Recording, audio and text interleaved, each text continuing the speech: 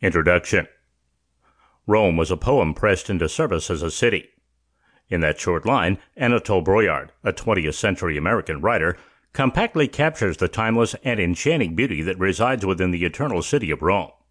This tourist destination is often one of the highest ranked on bucket lists, for how could one not want to experience its marvelous ruins, mirror-like rivers, and spectacular stretches of aqueducts firsthand?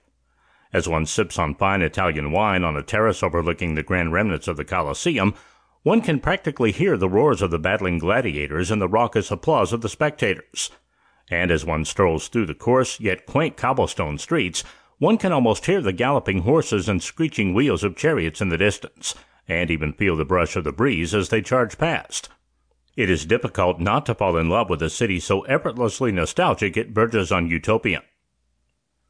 The ambitious and fearless emperors that built the legendary Roman Empire from scratch, the broad-shouldered and bronzed gladiators with their iconic plume helmets and glinting swords, and elaborate parties attended by toga-wearing Romans fueled by alcohol, violence, orgies, and other godless acts, all paint a picture of Roman life.